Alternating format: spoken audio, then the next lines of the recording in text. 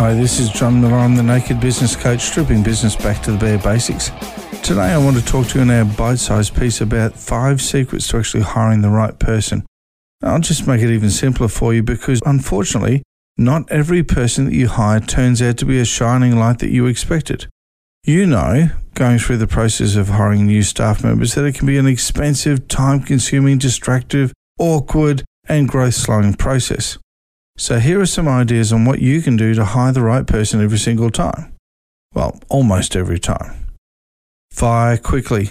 Now, this may seem strange to start off with on what seems to be an ending, but there are times when you just shouldn't delay the inevitable. Just because there are more legal ramifications to be aware of doesn't mean that you have to keep people who are just not a good fit. Now, human nature means that we usually put off doing those uncomfortable things, but you've got to consider the effect that person's attitude is having on the rest of the team. On the other hand, I'm not suggesting for a moment that you act impulsively.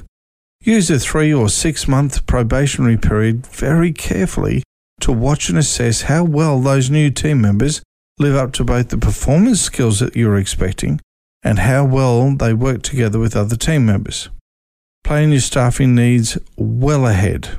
In an ideal world, you'd have a fantastic team where no one ever leaves. But having a team member leave is not the only time to actually hire somebody.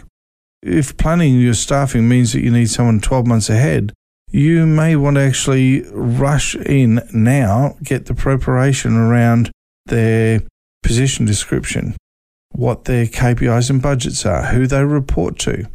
What are the things that they're going to need in tools, training, induction, coaching, guidance and assistance and management? What are some of the things that you want from that person? Have a think about it. There's an awful lot that needs to go into it to make sure that you hire the right person. This has been John Miller. I'm the Naked Business Coach, bringing you this little bite-sized piece of information, stripping business back to the bare basics and starting with the harsh reality of what you need to do quickly. It comes down to very simply, hire slowly, fire quickly, and make sure that you try and get it right first time.